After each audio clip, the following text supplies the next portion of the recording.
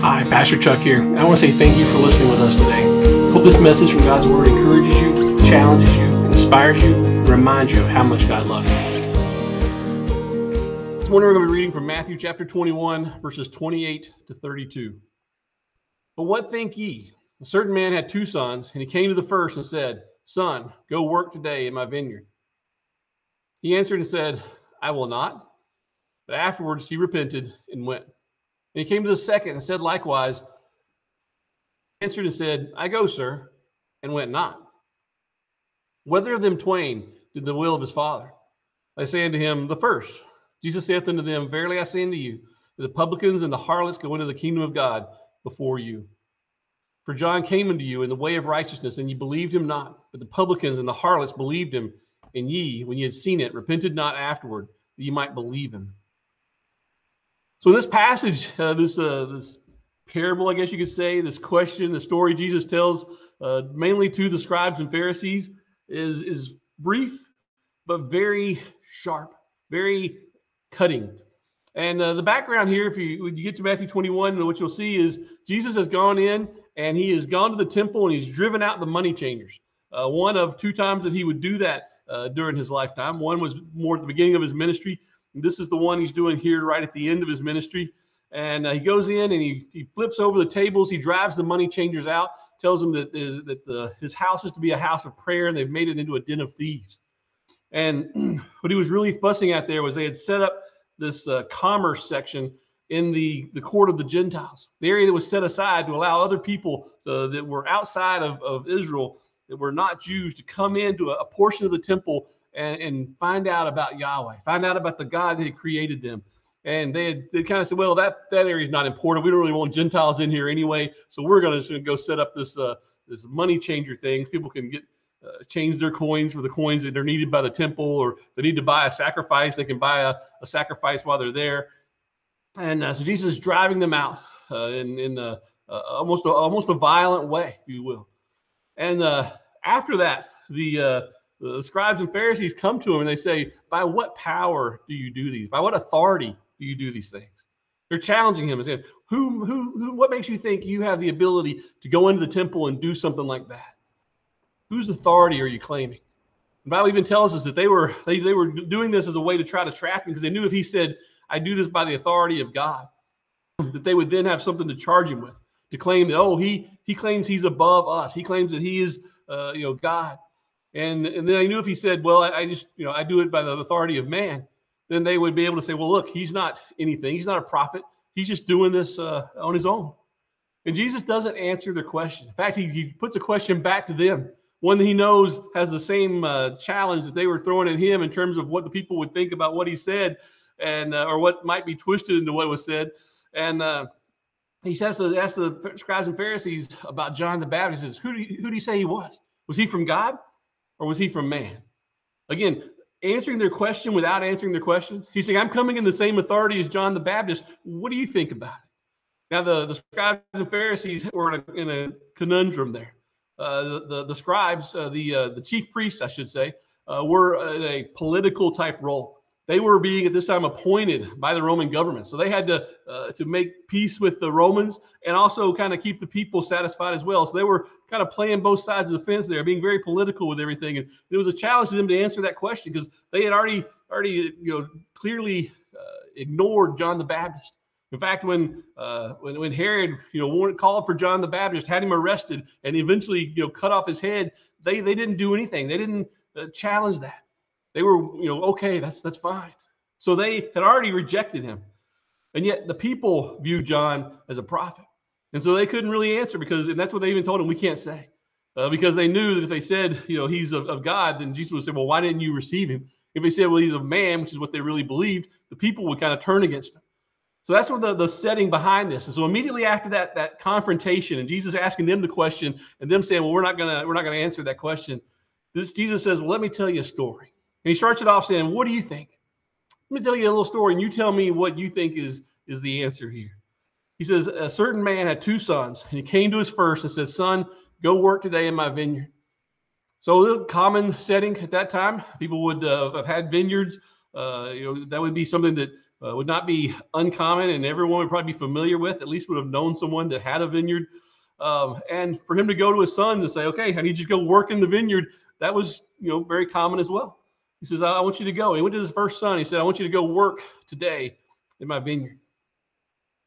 So let's, as we get into this, remember this whole story, this whole parable is in response to a question about Jesus' authority. And then the son, it says, he answered and said, I will not. Now, can you imagine what the audience is thinking at that point? This would be something that would really stand out to them, something that they would look at and say, oh, that's really bad. That was an offense that they could be punished for publicly. That was, the law stated, thou shalt honor thy father and thy mother all the days of thy life. It was that's something they could be, charged with by the religious rulers there. He says, I won't do it. I'm not interested. But that was the young man's response. It was disrespectful. It was rude. He was just unwilling. He said, no, I'm not going to go, Dad. You can only imagine the shock they would have had at that point of saying, wow, look at this person. What kind of a person is going to treat their father that way? Especially in their society and in the rules that they had. That was appalling to them. That was akin to, oh, that's really bad. He said, I will not. But afterward, he repented and went. See, here he's showing the son that kind of rejects at first, kind of, Dad, I don't want to do what you say. I want to do my own thing. I want to, just leave me alone. That unrepentant, that ungrateful, that disrespect. He says, but afterward he repented. And this kind of reminds me of that passage I quote so much from Titus chapter 3, where Paul is writing to Titus and reminding him of the gospel message. He says, for we ourselves also were sometimes foolish, disobedient, deceived, serving divers lusts and pleasures, living in malice and envy, hateful and hating one another. Paul's writing to Titus. He says, remember, that's what we were like before we came to Christ. And that next passage in the book of Titus says, but after that, the kindness and love of God the Father toward man appeared. He says, that's what we used to be like. And Jesus said, here's a picture of most people in their relationship with God. And where they start off, they say, I don't want anything to do with it. We want to do our own thing, want to go our own way. That's the nature of man. That's where we find ourselves when we're bored. And as we grow up, we realize that we've been so focused on us, we don't have time for God. We're not interested in God. We just want him to leave us alone. People even challenge whether he exists or not. That's our natural state. But notice it says, but afterward he repented. This person he's talking about, this son, started off that way. Started off rude and disrespectful. But afterwards he said, you know what? I need this relationship. I shouldn't have done that. The word repented there is one that means to feel sorry for something, to regret something, and can also mean to change one's mind about something. That's hence the interpretation here, the translation to the word repented. He turned around. He went the other way. He went from nope, not going to do it, to boom, he's working in the garden, working there in the vineyard. And that's what Jesus is trying to depict here is here's this person that rejected God, but then he changed. Have you done that? Have you let God change your life? Because that's what true repentance is. Repentance isn't shown by our words, what we say. It's shown by our actions. It's shown by, in the New Testament, we can say the fruit of the Spirit. That we can know that we've been changed. We can know that we're letting God work in our life when we start to see more love, more joy, more peace, more gentleness, more meekness, more kindness. When we start to see those things, we know that, okay, we've turned from our selfish ways and we're into work. Does it mean we're perfect all those at once? Of course not. But it means we can see God changing us and making us, growing that fruit in us. That's when we know we repented. Not when we stood up in front of a group and said, okay, I'm giving my life to God today. That's good. That's all it takes to receive salvation is to simply call on Jesus, say, I receive what you did for me. I believe your death on the cross is enough to cover my sins. But if we don't walk away from all the selfish things we've been pursuing before that, did we really put our trust in him? Did we really call on him? See, that's what God can't stand is somebody to say one thing and not really mean it. You know, in 2 Corinthians 5:17, it says, therefore, if any man be in Christ, he's a new creature. Old things are passed away, and behold, all things have become new. We ought to be a different person after we come to Christ. Notice the second son here. He says, and he came to the second son and said likewise. He said, I want you to go work in the vineyard for me today. And he answered and said, I will go, sir. And he went not. Jesus is pointing out that the first son, his actions were bad. His actions were detestable to their culture and their understanding of what he needed to do. But he eventually came back and did what was right. He eventually came back and got in right standing. But yet here's the second son that says, you know what? Yes, Dad, I'll go. Whatever you need me to do, I'll do it. But then he didn't actually do it. That's what God says in Scripture. He says he can't stand that idea of saying one thing but actually doing something else. Maybe if you're reading through, you may remember in Matthew chapter 15, if you're caught up, in Matthew chapter 15, the scribes and Pharisees come to Jesus and they're fussing about his disciples because they'd gone through the fields picking some corn on the Sabbath and to have something to eat. And then they were complaining about him not washing their hands. And all these different things they were complaining about his disciples, saying they don't do all these ceremonial things that we've set up for the people that follow God to do. And Jesus at that point spoke to them and he said, this people draweth nigh unto me with their mouth and honoreth me with their lips. Their heart is far from me. Let's examine our lives and say, we may talk a lot about being a Christian, about loving God, about following him, but does our life live that out? Is our heart in tune with who he is? Do we exhibit his love, his joy, his kindness, his gentleness, meekness, all those things? He says, but in vain they do worship me, teaching for doctrine the commandments of men. That was Matthew 15. He says, they sound really good, but their heart is so far away from who I am. God's not interested in us merely giving him lip service. He demands our whole life. Yes, he even deserves our whole life for what he's done for us. Verse 31, Jesus then, after he's told that short story, he says, whether of them twain did the will of his Father. He said, which one of these two do you think actually did what the Father said? And they give an answer there. It's pretty easy. He's letting them, the ones that are challenging him give their answer to this before he shows them where they fit in the picture. And he says, which one do you think did the Father? And they said to him, the first. And then he points out who they are. That those that they view as the most wicked, the publicans and harlots. He says, those are the ones you think are just so wicked, so unacceptable to God. They've repented. They've turned back to me. They're following me. And they're entering the kingdom while you're still outside of it. These Pharisees who think they've done no wrong. He says, you're completely lost. You're not even there yet. He says, verily I say unto you that the publicans and harlots go into the kingdom of God before you. He's saying, and I think it's interesting, he says, before you. He's still giving them hope. He's still saying, you can turn and repent and be a part of this. You can change your heart to truly follow me. But as long as you're stuck on your performance being what you're so proud of, that your words and your appearance to other people and looking real religious, he says, as long as you're holding to that, you're not a part of the kingdom. But you can still repent. So these people have already done it. These people you think are so detestable, they've already repented and turned, and they're a part of the kingdom, and you're still on the outside, haven't quite figured that message out. See, this isn't a new message. God's been saying this to the children of the nation of Israel for years. We look back at Amos chapter 5. Here he says, I hate, strong language, isn't it? I despise your feast days. Now, these feast days they were doing were the things that God had set up for them to do. This was part of the law. This was part of what he had commanded them to do. And he's saying, I despise when you do that. I will not smell in your solemn assemblies. You can call for the congregation to come together and to worship me, and you can light the incense, you can burn the offerings. I don't enjoy any of that. That's pretty harsh, isn't it, to think that they're doing what God had told them to do, and he said, it doesn't mean anything. He says, though ye offer me burnt offerings and your meat offerings, I will not accept them. Neither will I regard the peace offerings of your fat beasts. He says, you can do all these things that I've told you I want you to do, but I'm not going to accept them. Why? He goes on to say, take thou away from me the noise of thy songs, for I will not hear the melody of thy viols. He says, you can come to an assembly, you can sing praises to me, you can play your instruments. The word viols there, I don't know if I'm pronouncing it correctly or not, but it is a word that has several meanings, but one of them is for a lyre or a musical instrument like a psalter. He says, you can sing all you want to, you can play all the beautiful music and say you're worshiping me, but I'm saying get rid of it. It's just noise. It means nothing to me. He says, but let judgment run down as waters and righteousness as a mighty stream. He's saying, what I'm looking for is a change of heart. When he says that let judgment run down as waters, you remember that he had set up the nation of Israel with a system of judges.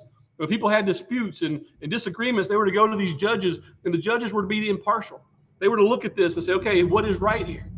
But things had gotten to the point where people could pay the judge and get their ruling in their favor.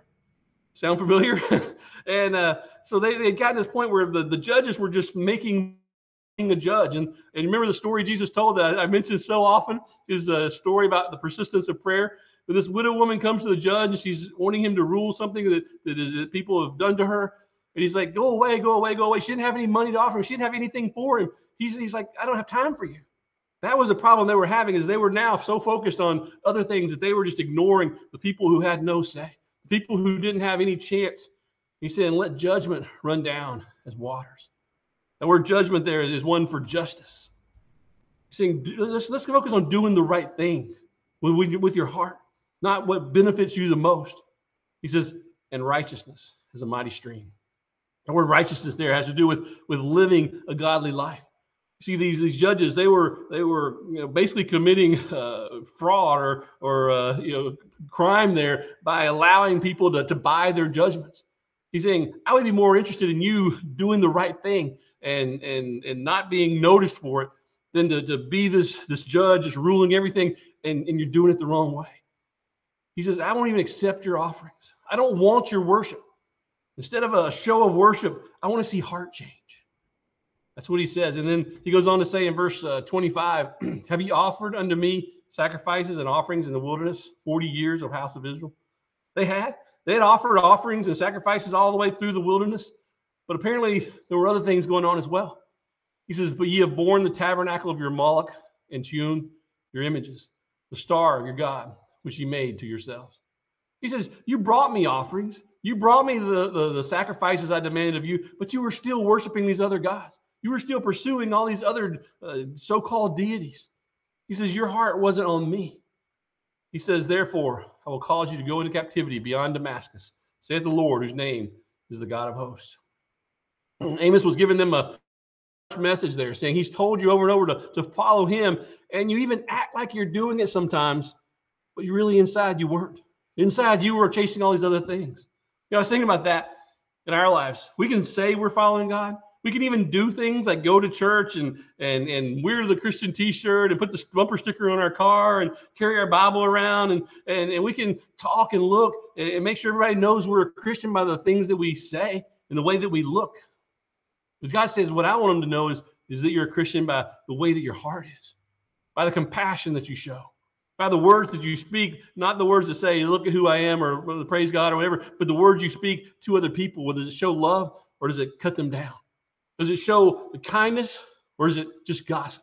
He says, I care more about what's on the inside, what's coming out from the heart, than I do any kind of a show of worship and a show of claiming to be a follower of me.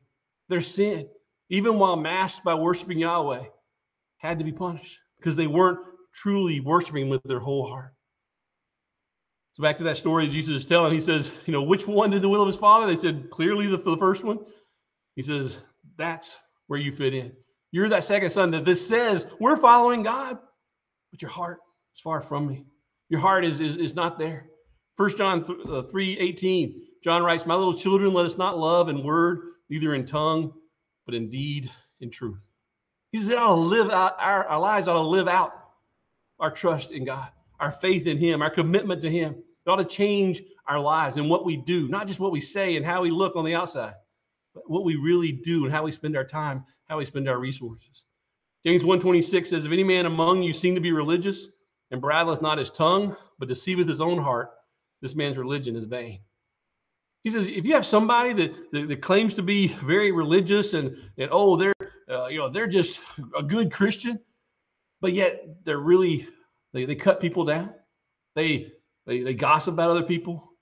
Their tongue is harsh to others. He said, if they can't even control their words, then their religion is just a show. It's just something they're pretending to be. It's not real. He says their religion is in vain. Matthew 7, Jesus tells us there will be people who come to the end time when he's judging those who have trusted him and those who haven't. He says that not everyone that saith unto me, Lord, Lord, shall enter the kingdom of heaven. He said, there's going to be people that call on my name, but they didn't really trust in me. They didn't really believe me. They just used it as a label or an attribute that they wanted to be associated with. It was like having, Nike on your shirt. They wanted okay, we're with Yahweh. We're on team Yahweh. He says, they're going to come to me and they're going to say, Lord, Lord. He says, but I'm not going to accept them. He says, many will say to me that day, Lord, Lord, have we not prophesied in thy name? Have we not cast out devils? Have we not done wonderful works? He says, then will I profess unto them, I never knew you. Depart from me, ye that work iniquity. You see, salvation truly is as simple as putting our trust and faith in Jesus Christ. But the Bible makes it clear that if our lives aren't changed as a result of that we probably didn't really believe it when we did it. We weren't committing to him. We weren't really receiving his authority in our life. We were just kind of using it as an insurance policy, a fire policy, if you will. Some people like to say, a get out of jail free card. He says, if it doesn't change our life, it wasn't real. You didn't really know him. Jesus goes on to explain it in more detail. He says, for John came to you in the way of righteousness. I already sent you someone to tell you that what you were doing wasn't right, but you wouldn't admit that you had sin in your life. You wouldn't admit that you were doing things, or you held on to this idea of, no, we do all the good things. He said, you believed him not, but the publicans and the harlots believed him. And ye, when you'd seen it, repented not afterwards, you might believe him. He singles out the most religious group of people that are there in front of him. He tells them that they're trusting in the wrong things. God wants us to be obedient, but he only wants it when it comes from the right heart. Listen to what he told the children of Israel in Isaiah. I mentioned he's been telling them this for years. In Isaiah, he tells the children of Israel this. He says, but what purpose is the multitude of your sacrifices unto me, saith the Lord? I am full of the burnt offerings of rams and the fat of fed beasts, and I delight not in the blood of bullocks or of lambs or of he-goats. Says a lot of that passage from Amos, doesn't it? He says, I'm tired of seeing you go through these motions of doing all this religious stuff. These were things that he had commanded them to do. They were part of the covenant, but they were never intended to be the way of salvation.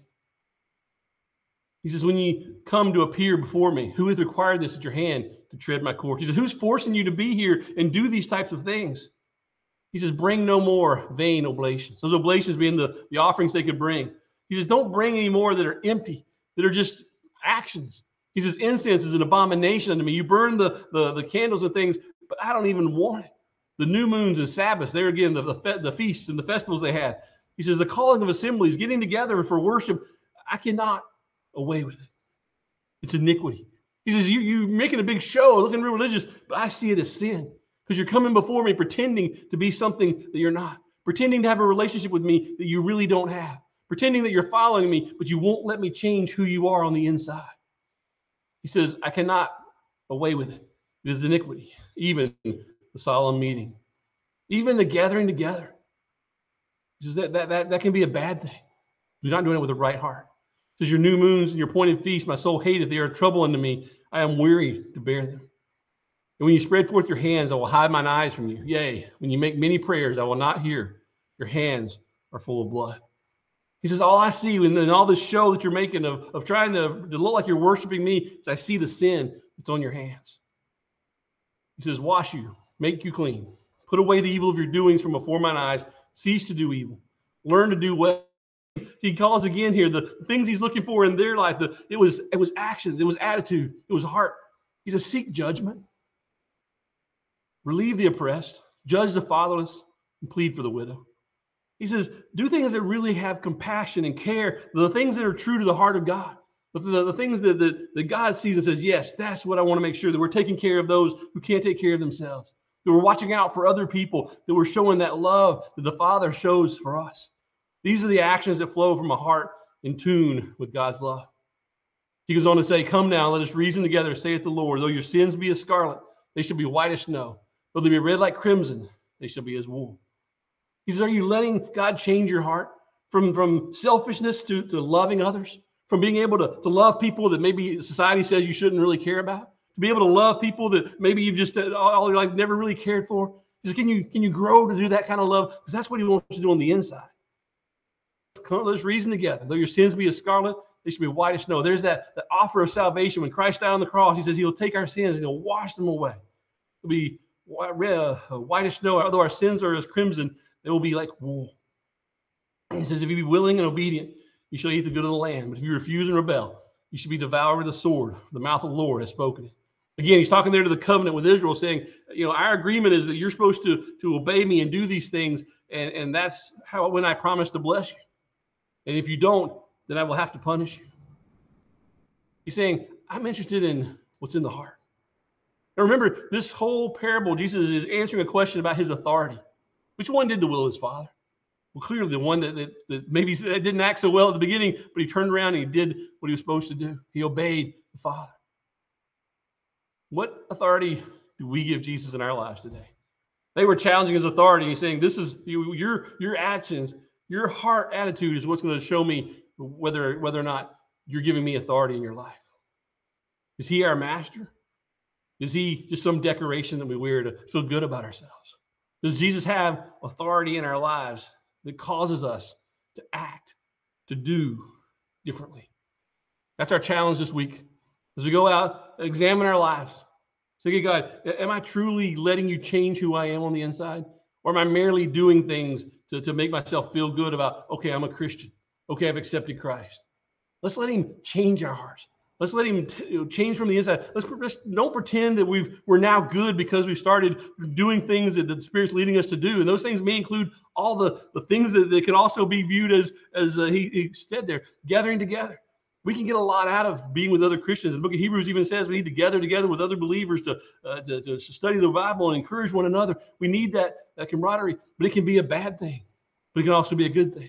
Reading our Bible can be a great thing. It can be something the Spirit can use to speak to you each and every day, but it can also just be something we use to check off a mark and notch on our belt and say, okay, now I'm a good person because I read my Bible every day. Let's make sure that our heart is in tune with his. We realize that, you know what, we're really in that first group, that publicans of hearts. We're the ones that were his enemy at the beginning. And anything we can do now, anything he's working in us, any change we see in our lives, things that we didn't used to enjoy that we can now enjoy, is because he's changing us. Let's let him be the driver of everything that we do in our lives. And let's be like that first son. That yes, we were opposed to him, we were his enemy, but now we're going to do the will of the Father.